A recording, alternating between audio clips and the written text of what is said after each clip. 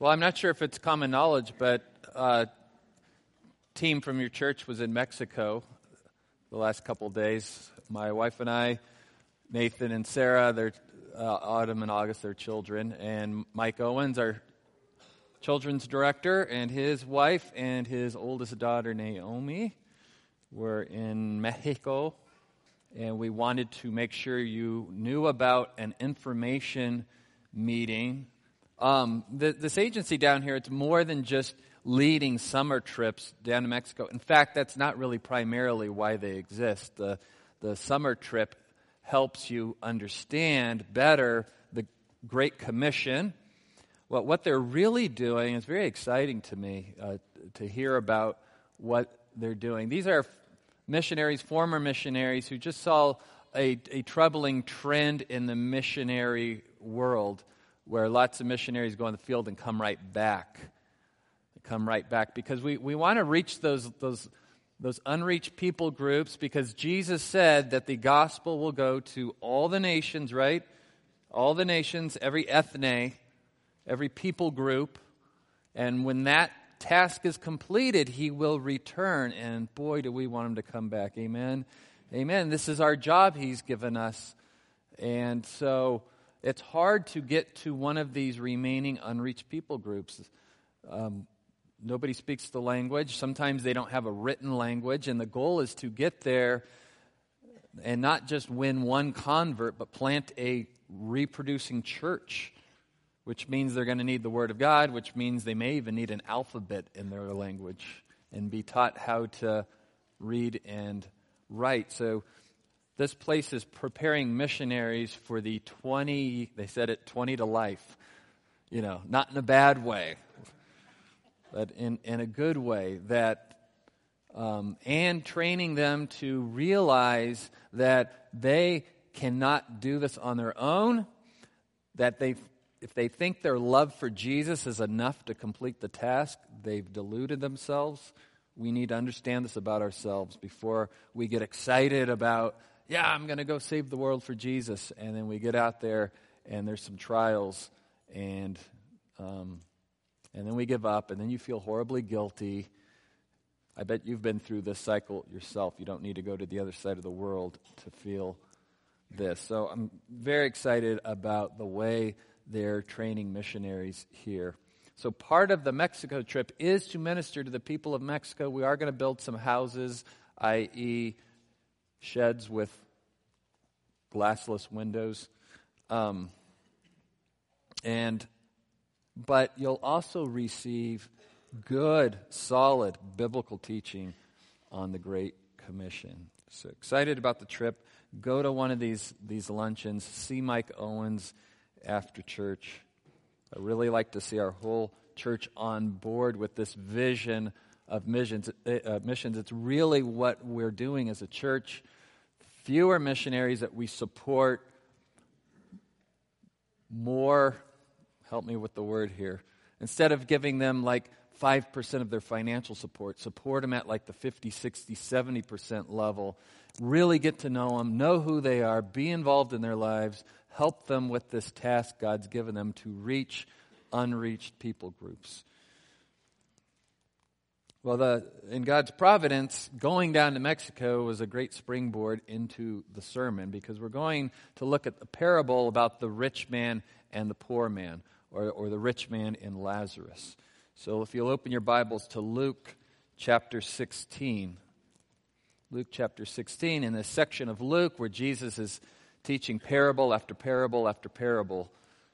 So another parable this morning, and some important teaching about riches, poverty, and salvation. Let me read the story to you. Now there was a rich man, and he habitually dressed in purple and fine linen, joyously living in splendor every day. And a poor man named Lazarus was laid at his gate, covered with sores, and longing to be fed with the crumbs which were falling from the rich man's table. And besides this, even the dogs were coming and licking his sores. Now the poor man died and was carried away by the angels to Abraham's bosom. And the rich man also died and was buried. In Hades he lifted up his eyes, being in torment, and saw Abraham far away and Lazarus in his bosom. And he cried out and said, Father Abraham, have mercy on me, and send Lazarus so that he may dip the tip of his finger in water and cool off my tongue, for I am in agony in this flame. But Abraham said, Child, remember that during your life you received your good things, and likewise Lazarus bad things. But now he is being comforted here, and you are in agony. And besides all this, between us and you, there is a great chasm fixed, so that those who wish to come over from here to you will not be able, and that none may cross over from there to us. And he said, Then I beg you, Father, that you send him to my father's house, for I have 5 brothers, in order that he may warn them, so that they will not also come to this place of torment. But Abraham said, They have Moses and the prophets. Let them hear them. But he said, No, Father Abraham, but if someone goes to them from the dead, they will repent. But he said to him, If they do not listen to Moses and the prophets, they will not be persuaded, even if someone rises from the dead. Powerful, powerful parable. And it is a parable. Let me get that out of the way right now. Theologians argue about whether this is a parable or a real story. It's a parable. He's been teaching in parables. Everything about the structure of the story indicates it's a parable. Then why the argument, you might say? Because it's the only parable where Jesus assigns an actual name to a character, Lazarus. Now, it's not his friend Lazarus that we know from the Gospel of John. It's a different Lazarus. But I don't think that that's enough evidence to say Jesus was telling an actual story. In fact, the details of the story seem fabricated in such a way to really present a stark contrast between a typical rich person and a typical poor person. What do parables do? Parables were Jesus' way of teaching spiritual truth by using something in the material world to say, hey, you see life is like this? Well, this is the way real life is. It's the spiritual world. How can we understand spiritual things if we've never been there? So somebody from the spiritual realm came in the person of Jesus Christ and is teaching us by using everyday analogies around us to help us understand spiritual truth. We also understand that Jesus was very clear that he didn't teach parables to make spiritual truth more clear to people who were already rejecting spiritual truth. In fact, he was teaching in parables to hide the truth as a form of judgment to those who already had rejected the truth. It wasn't like Jesus was saying, okay, well, they don't want to hear me when I teach plainly. Let me try something else. I mean, that's what I try to do as a teacher. Because the goal is for the kids to understand math or whatever it is I'm teaching. Okay, well, let's try another angle. Jesus specifically says that's not what I'm doing when I teach parables. I'm switching over to parables to hide the truth from those who've already rejected my clear teaching and the clear teachings of the Bible. But for those who are humble and want to know the truth, parables can reveal more truth to us. So everyone in this room is in one of two categories this morning.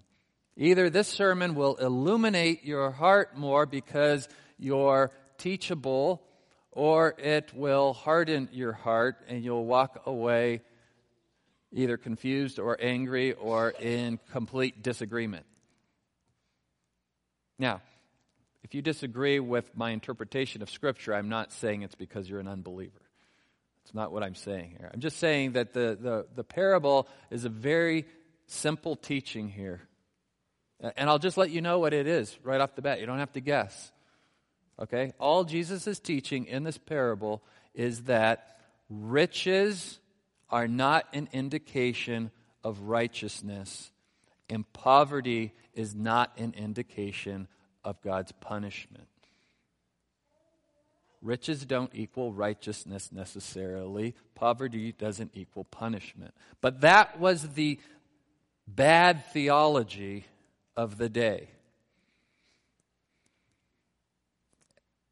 Now, that's something we all have in common in this room, myself included, which is weird for the guy getting up teaching theology to say we all have bad theology.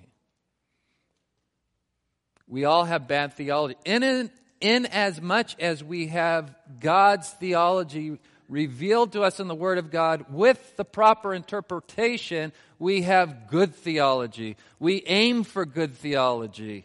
We want to know God rightly. We want to believe the truth about God. We want to know His ways and walk in His ways and interpret His world that He has put us in correctly. That's why we're here this morning. Word of God, speak to me, teach me, correct me, rebuke me. I'm ready to learn. But learning starts with the acknowledgement that I have something to learn, that I am wrong somewhere. You've got to start each morning with this humble heart attitude. Teach me, O Lord, your ways. And yes, that includes things you've taught me over and over and over again. I keep reverting back to my bad theology. The Pharisees and Sadducees and scribes and chief priests and elders, the religious leaders of the day, had bad theology. They're no different than anyone else. What made them especially dangerous was they didn't think they had bad theology. The most dangerous people on the planet, those who think they're right about all of their observations, all of their interpretations, all of their philosophies. Here God shows up in human flesh to say, hey, you're wrong about me. No, we're not.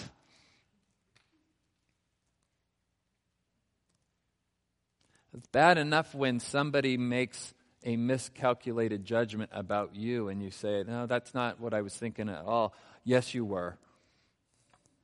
Ouch. You know my heart, really. These people were doing it to God. And anytime we have this hardened heart against God, in essence, we're telling God we know better than Him. We know His world better than He knows His world.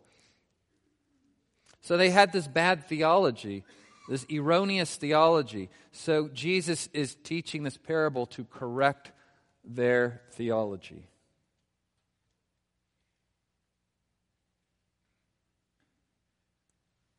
It doesn't need to be a true story to get the point across. So then why does he name a character in the story when he never does this in any other parable recorded in Scripture? By the way, we don't have every parable Jesus ever taught probably recorded in Scripture. We don't know this is the only time he ever named somebody in a parable. It's just the ones we have recorded. This is rare, extremely rare, that he actually named somebody Lazarus. I think, I could be wrong. I think he did this for two reasons in this parable. I'll give you one now and one at the end, so you'll stay. Okay? I'll give you one now. I think he gave a name to the poor man because this culture so dehumanizes the poor that people don't even bother to think of that person laying in the street as a human being with a name, a human being that was born of a woman and nursed at his mother's breast and was loved and was taken care of. Because their bad theology was the more you suffered, the more poor you were, the more proof it was that you were under God's condemnation. You had it coming. And honestly, if I got involved with helping you, I would be interfering with God's discipline in your life. You're over there in another class of people, and some people ended up in a class where they weren't even seen as people. And so here Jesus in this parable gives this wretched, poor beggar covered in sores being licked by dogs, which isn't that far of a stretch after visiting Mexico for a couple days. Dogs everywhere, chasing cars down the street. Mangy mutts.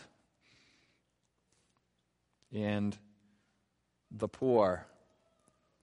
In the heart of Tijuana, that's bad for tourism, so we would see the police kicking the poor, sweeping them up, shooing them out of the tourist district, or throwing them in the police car and taking them wherever and leaving all of their belongings behind. Jennifer and I had a room that had no exterior window. But I know Nathan and Sarah, they had an exterior window, and you said that's what you saw first thing in the morning, was they were cleaning the riffraff up off the streets. So Jesus gives this poor man a name. Notice the rich man has no name. He's humanizing the poor man and in essence doing to the rich what the rich have been doing to the poor all along. Yeah, it's just some rich guy habitually dressing in purple. Well, purple was an expensive cloth of the day. The dyes used to make purple were very expensive. Paul had a friend named Lydia who was what? She sold purple cloth. She had money. She helped finance his missionary journeys. And she was a righteous woman. So it's not that the rich are unrighteous. That's not what Jesus is teaching here at all. Don't correct bad theology with worse theology. Don't walk out of here this morning with this view that the rich are horrible, terrible, evil. It's not what Jesus is teaching at all. But for people who are so locked into this idea that rich equals righteous, poor equals punished for your sin, he's got to teach in such a way that it's a smack across the face. Just smack right into the reality of God's word and truth.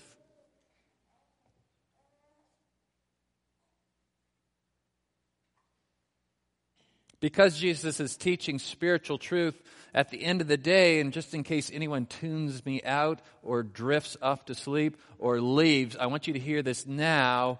You and I are Lazarus spiritually. We are all Lazarus spiritually apart from Jesus Christ.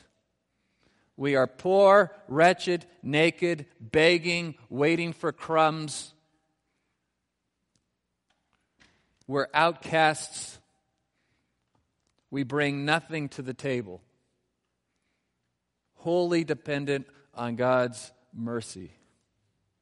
Have mercy on me. I'm a Lazarus.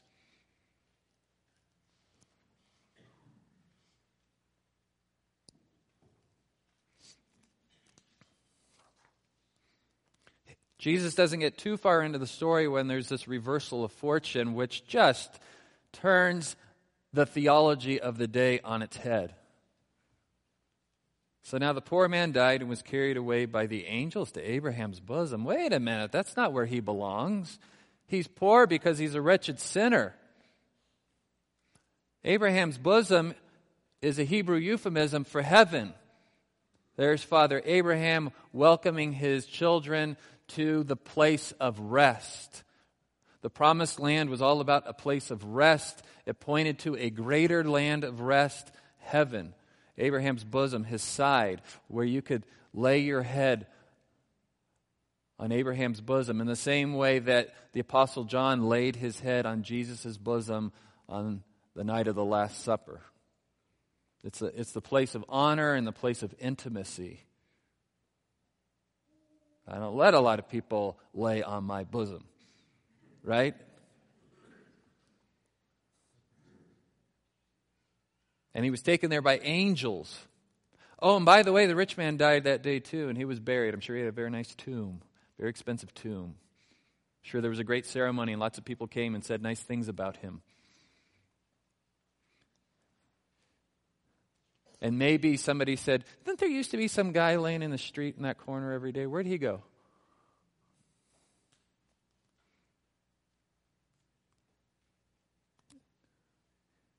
And the story shifts to Hades.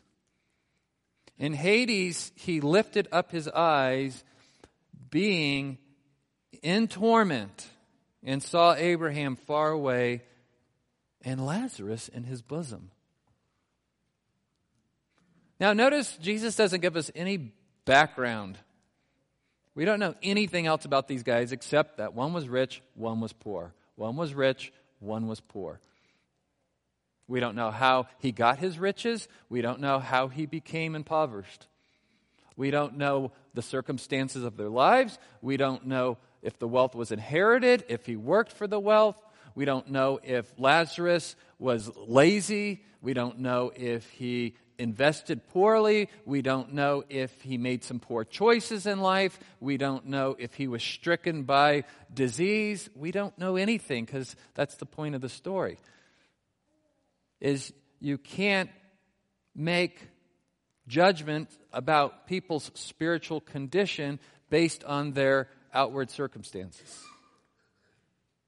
And that's what people were doing. And you say, well, that's terrible. It is terrible. I'm glad we're not like that today. Oh, are we not?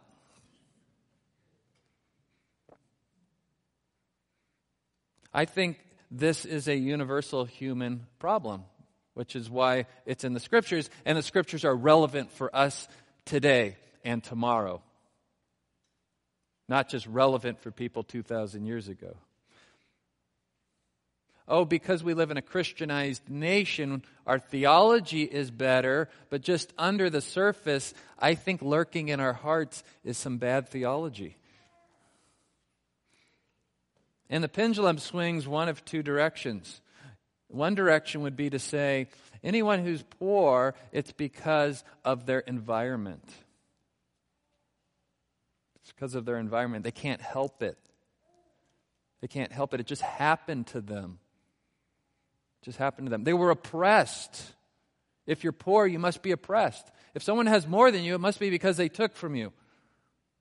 Oh, maybe not directly. Maybe through schemes and corporate schemes and this, that, and the other. And if you're of a certain political persuasion, this tends to be how you look at the world. Even if you're rich yourself, which is strange to me. Just strange. But I'm guessing, based on what I know of people in this church, most people swing the other way. Which is, that poor man made some poor choices in life. He is where he is because, hey, this is a country where if you just work hard and do the right thing, follow the rules, you shouldn't end up like Lazarus.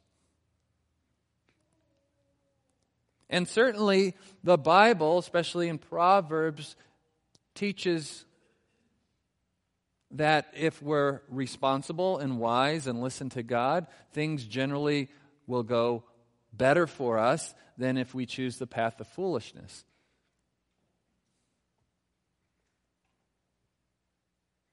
But when we swing the pendulum too far the other way, aren't we getting awfully close to, I am doing really well in life because God is blessing me for all of my good choices? Aren't we just one step away from God is pleased with me, not because of my faith in Christ, but because of all of my good choices in life? Even those who affirm the doctrine of election are one step away from saying, well, I was elected because look at my resume. Look at my record. When really, the Bible teaches that doctrine for the opposite effect. Well, why would God choose to have mercy on anyone? Because He's a merciful God, and He will have mercy on whom He has mercy. By grace you have been saved through faith, and this not of yourselves, not by works, so that no man may boast. It is a gift from God. Whether the rich man or Lazarus eventually gets to heaven is a gift from God. Amen? Amen. Glory to God. Glory to God, no glory to man. Paul said, I'll boast in one thing. I'll boast in Jesus Christ on the cross. That's my boast.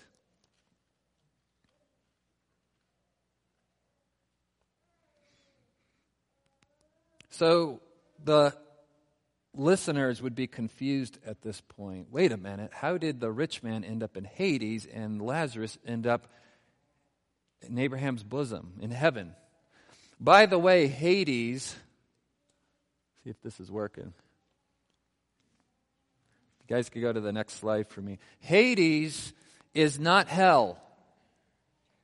It's not a synonym for hell. Hades, biblically, is a separate place from hell. It is where the souls of the unrighteous, and by unrighteous the Bible means has not been declared righteous by God. We're all unrighteous. But when we place our faith in God for salvation, most specifically as New Testament believers, we place our faith in Jesus Christ for salvation. We're declared righteous. And we're given a righteousness that's not our own. So we don't go to Hades when we die. We go to where I think Dave Gillette is hanging out right now. Jesus' bosom. I was hoping that after he falls on his face and worships his Lord, that Jesus would give him a nice firm handshake. Because that's what Dave was all about, right? I've got an exercise thing he gave me as a new pastor because he was concerned about the lack of strength in my grip. And I said, well, firm handshake's important. And he told me, it's so you don't lose grip on God's word. Yeah. Oh, okay. He said, I don't want to see you getting into that pulpit with anything else in your hand.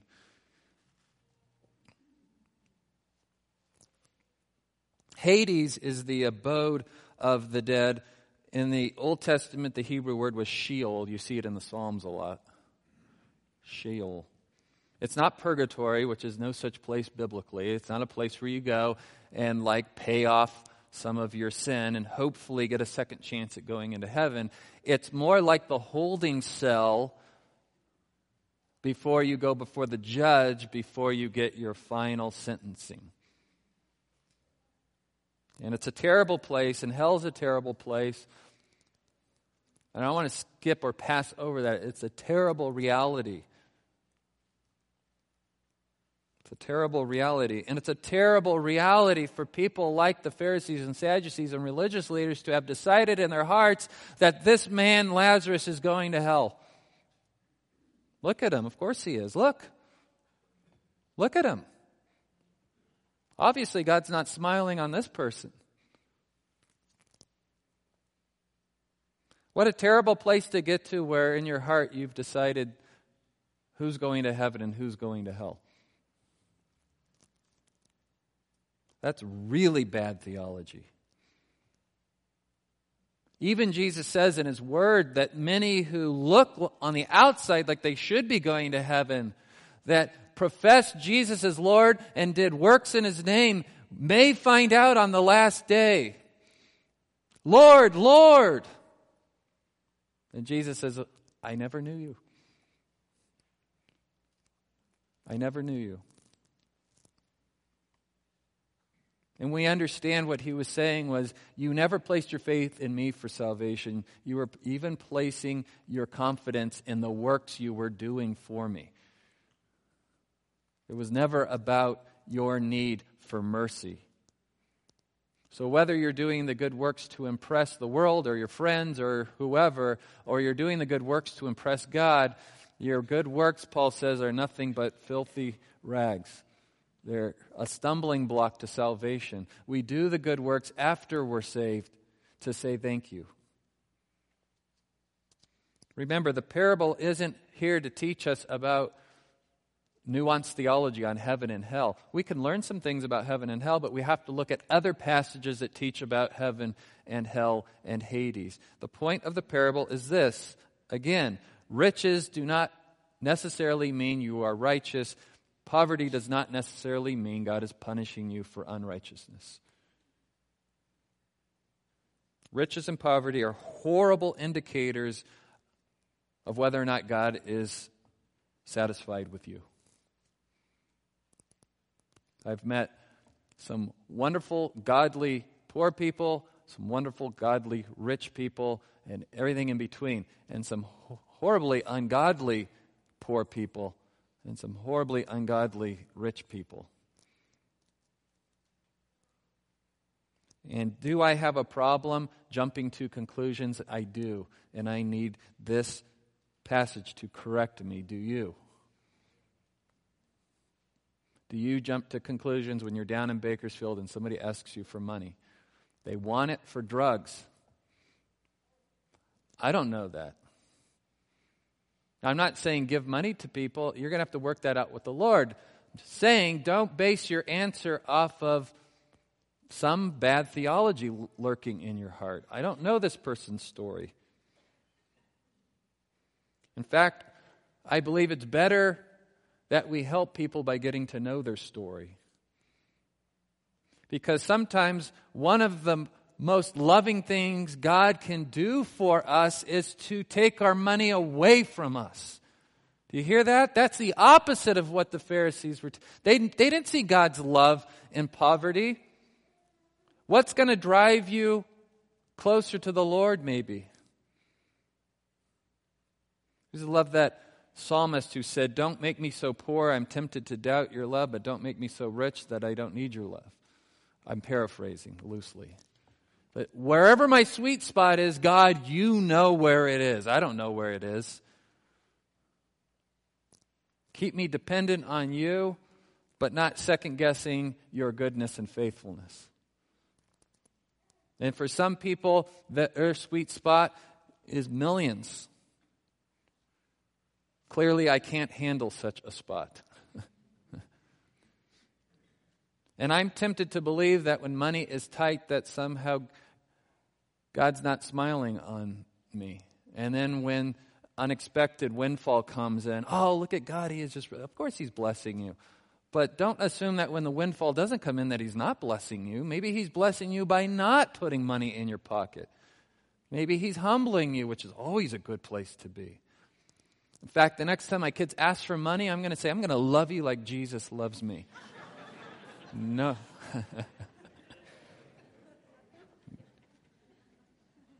Why would I hate you and give you a 20? Why would I do that?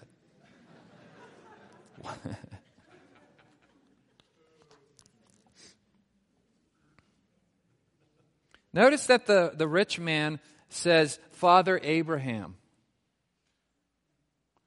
And so here, the next assumption would be by the Pharisees, Sadducees, religious leaders, oh, wait a minute, maybe he's not really a Jew.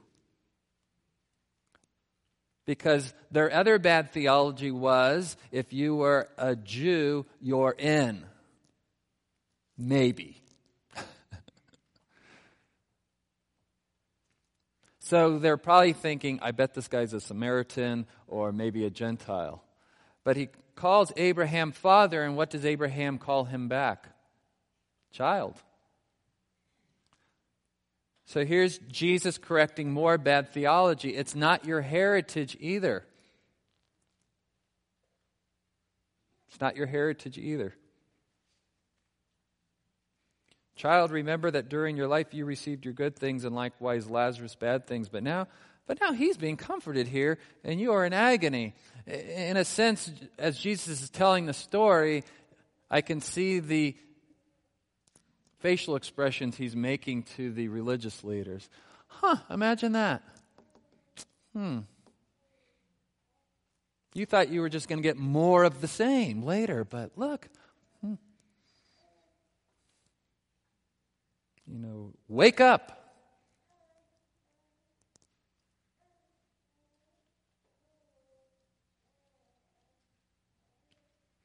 So it's not my bank account, it's not my heritage. And so we might play the same game, denominationally.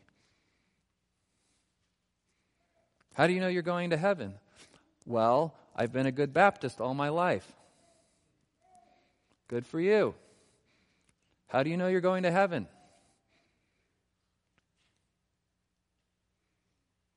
Sadly, hell will be filled with many people who think they were good Baptists or good Presbyterians or good Catholics or good whatever. These denominational names existed thousands of years after our Lord brought the glorious gospel of grace to the world.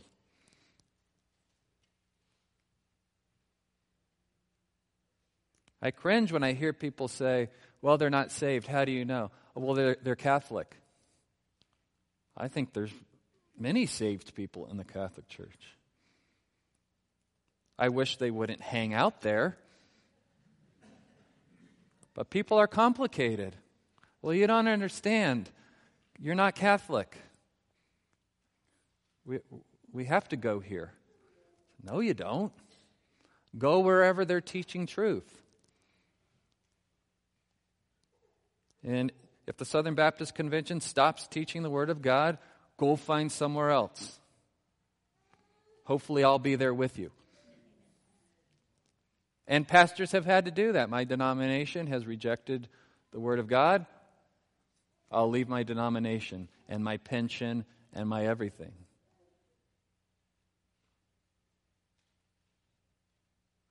Pastor Kyle, right?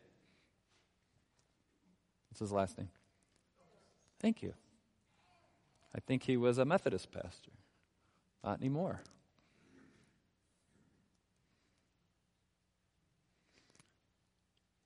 So you can't assume you're saved because you're a member of Country Oaks Baptist Church.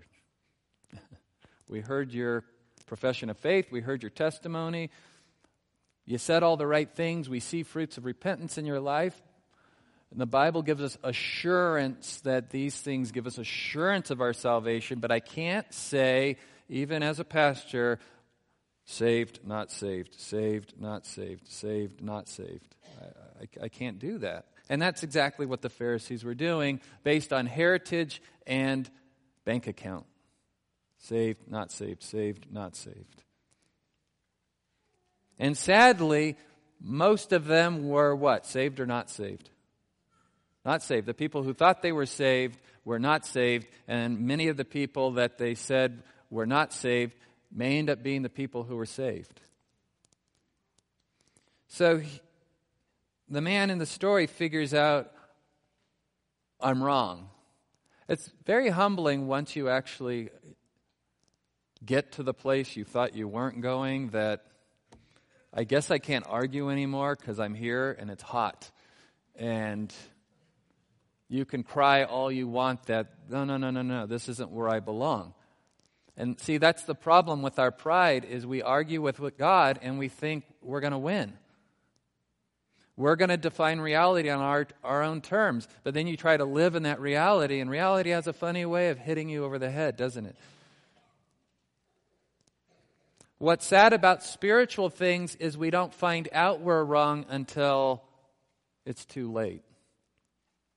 In the same way, I could say I don't believe in gravity and jump off a building and then find out right at the last nanosecond. I'm having some doubts about this no gravity theory. Lots of other philosophies we do find out the hard way, and there's time to change. I'm like, that's not turning out the way I thought. I'm going to need to recalibrate. But death is final. It's appointed for each man to die once, and then the judgment. And so he says, well, can you at least send Lazarus down to help me cool off a little? Just dip his finger in the water and dip it on my tongue. And Jesus says, no. Abraham says there's this great chasm.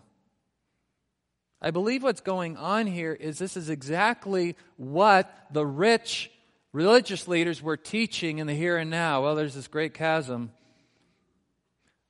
Well, why don't you help those people get from there to here? Well, there's this great chasm. We can't get over there. They can't come over here. Right? Parable of the Good Samaritan. The holy religious people wouldn't even pass over on the other side of the street to go help the man who was beaten. A great chasm. They're unclean. I'll be defiled. I must keep my distance. If God wants them to be over here, He will bring them over here Himself once they clean up their act. Am I my brother's keeper? No. They would say, no, I'm not my brother's keeper. I made my choices. They've turned out well. He's made his choices. They've turned out poorly. That's life.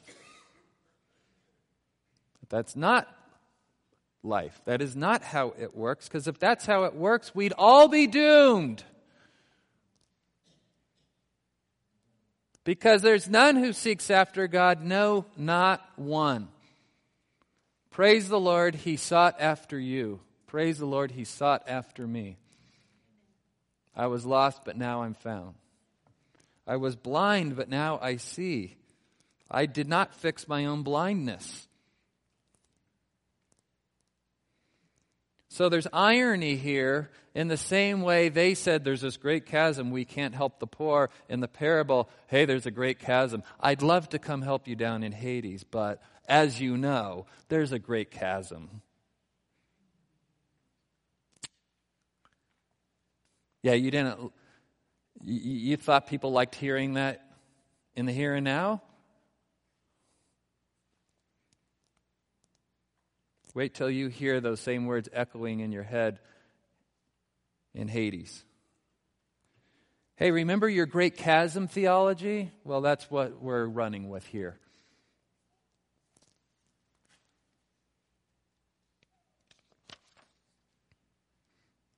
And so the man thinks of his brothers that are left behind, and he says, well, okay, one last shot here. Could you at least go talk to my brothers? Send Lazarus to go talk to my brothers.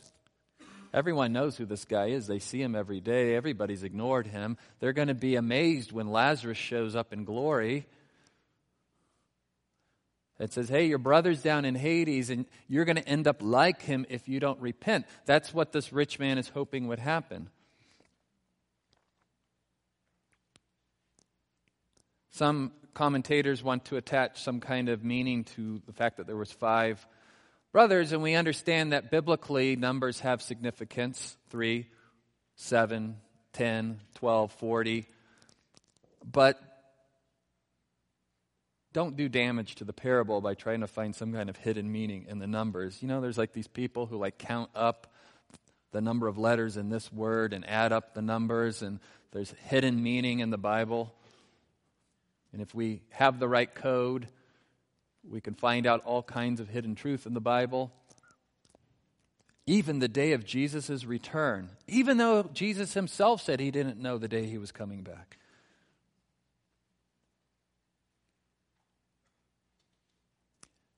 5 is not a significant number in the Hebrew, but 6 is, and there's 6 brothers altogether. 6 is the number for unholiness, being incomplete. 7's the number of completion. What's the most unholy number in the Bible? 3 6s. Just as God is holy, holy, holy, 666 is the most unholy number in the Bible. So maybe Jesus is making this point. Look, these people who thought they were righteous, but we don't need the numbers to tell us that. The fact that the first brother to go is in Hades tells us if his theology is wrong, everybody with the same theology is wrong. This family that thought they were complete, they were righteous, if anyone's going to heaven, it's us. We're terribly wrong. Is there anyone here today who is terribly wrong? If anyone deserves heaven, it's me. Please, repent, change your theology. Even if you say the right theology out loud when people ask, oh, no, I was saved by Jesus, saved by faith. I don't deserve heaven. But just below that profession of faith, you kind of think, yeah, that's true for everyone, but some of us are closer to working our way to heaven than others were. So I needed Jesus' grace to just get me over the finish line. There was this chasm, my friend, that you cannot cross because you and I are so filthy and unrighteous compared to a holy God. I didn't just need a nudge over the finish line. I needed to be scooped up and carried over the finish line. It's the only way it's going to happen. And it's the only way you're going to be sanctified once you're saved is to continue to remind yourself of that every day. Jesus carried me over the finish line. I wasn't even looking for the finish line. I didn't even know where the race was. I was on the race to hell and I was winning. And I was proud of it. And if not for God's grace,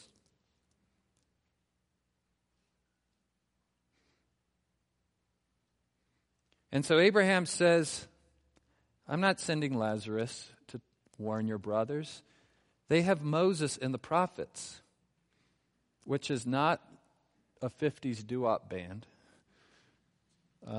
Moses and the prophets is a euphemism for the Old Testament. Moses wrote the first 5 books of the Old Testament, the Pentateuch, Torah, the law, and then the rest they just called the prophets. The law and the prophets. Moses and the prophets. They've got the scriptures. Yeah, but the scriptures don't teach this. Yes, they do. You interpreted it wrong. And you're without excuse. That's what Jesus is teaching in this parable. You've got bad theology. The right theology is here. You were just interpreting it wrong because of your pride and the hardness of your heart. And New Testament believers might say, well, we know how to get to heaven because we have the New Testament. How do the Old Testament saints, which passage pointed them to salvation? The whole Old Testament pointed them to salvation by faith. By faith, Abraham left his home to go to the promised land, and it was counted to him as righteousness. That God is good, and that I must wholly lean on God for my life. Sounds a lot like the gospel, doesn't it? So it was there in the Old Testament. It's just more fully revealed in the New Testament in the person of Jesus Christ. It's there. And if you need it to be there more clearly than that, just go read Isaiah 53. It's the clearest gospel presentation in the entire Bible, and it's in the Old Testament. Read Isaiah 53 this week. By his stripes we are healed. That's the gospel. All we like sheep have gone astray. That's all the anthropology you need to know. That's the study of man. Who is man? He's made in the image of God, and he is a sinner. It says, no, Father Abraham, but if someone goes to them from the dead, they will repent. They understand repentance. Repent, to turn from what? To turn from pride, to turn from thinking you know what the truth is, from replacing God's theology with your own theology, turning from all of that. But he said to them, if they do not listen to Moses and the prophets, they will not be persuaded even if someone rises from the dead. I told you at the beginning, I think Jesus used the name Lazarus for two reasons. One was to humanize the poor, but specifically using the name Lazarus because he knew that he would raise his friend Lazarus from the dead. And when people saw him raise Lazarus from the dead, and when people saw Jesus raised from the dead, everybody came to saving faith. Somebody knows his Bible and church history. Oh, good, it's an elder. I recognize that laugh.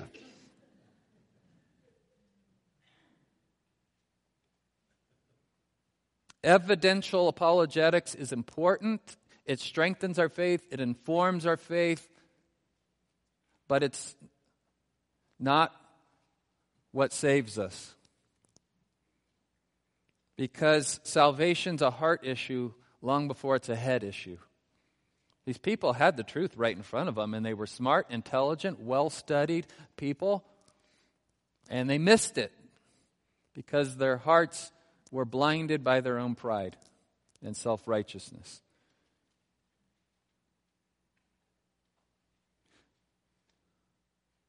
They didn't know they needed help from God for everything. And Lazarus' name in the Greek means God is my help. It's like Jesus knows what he's doing before he tells a story. It just so fits together in such a tight package. So then people say, okay, well, if they had the Old Testament, then what was it? What part of the Old Testament were they supposed to read and believe? Same thing we're supposed to read and believe. It's the same story. God is holy. Man is made in God's image. Man sinned against God. The wages of sin is death. God has made a way for salvation, not by man working his way back to God, but by crying out to God for mercy and putting his faith in a merciful God who revealed himself to Moses as the God who is merciful and abounding in steadfast love. The same God who, though, by no means will overlook sin. So how do we get a God that doesn't overlook sin but is merciful? And the cross answers that question. Maybe they didn't fully understand in the Old Testament how that was going to work, but they knew their only chance of salvation was to cry out to God for mercy. And it's the same thing we need to do as New Testament believers. We just know exactly how God has answered that cry for mercy in the person of his Son, Jesus Christ, who died on the cross for our sins. Therefore, then, what does this parable actually teach? It doesn't teach that rich people then are evil and poor people are good. That's not what it's correcting. And it certainly dispels the myth of the self-righteous that riches are proof of God's approval and poverty is proof of God's judgment. It's teaching that none of those things tell us the spiritual condition of a human being. The Bible teaches us what the spiritual condition of every human being is. We are all Lazarus spiritually. and that the true way of salvation is clearly revealed in the Bible, and man is without excuse. And so I say, put your trust in nothing else but God's Son and his sacrifice on the cross for you. And then you can have assurance whose bosom you'll be leaning on the day you're called. Father, forgive us as middle-class Americans for assuming that our station in life has anything to do with our spiritual performance. For some of us, riches may be a reward, and for some of us, it may be a punishment today. Lord, teach us to look at the cross first thing every morning to reset our theology on what's true. That we do not deserve your love. It is given to us freely in Christ. May our hope be built on nothing less than Jesus' death and his righteousness. Amen. Amen.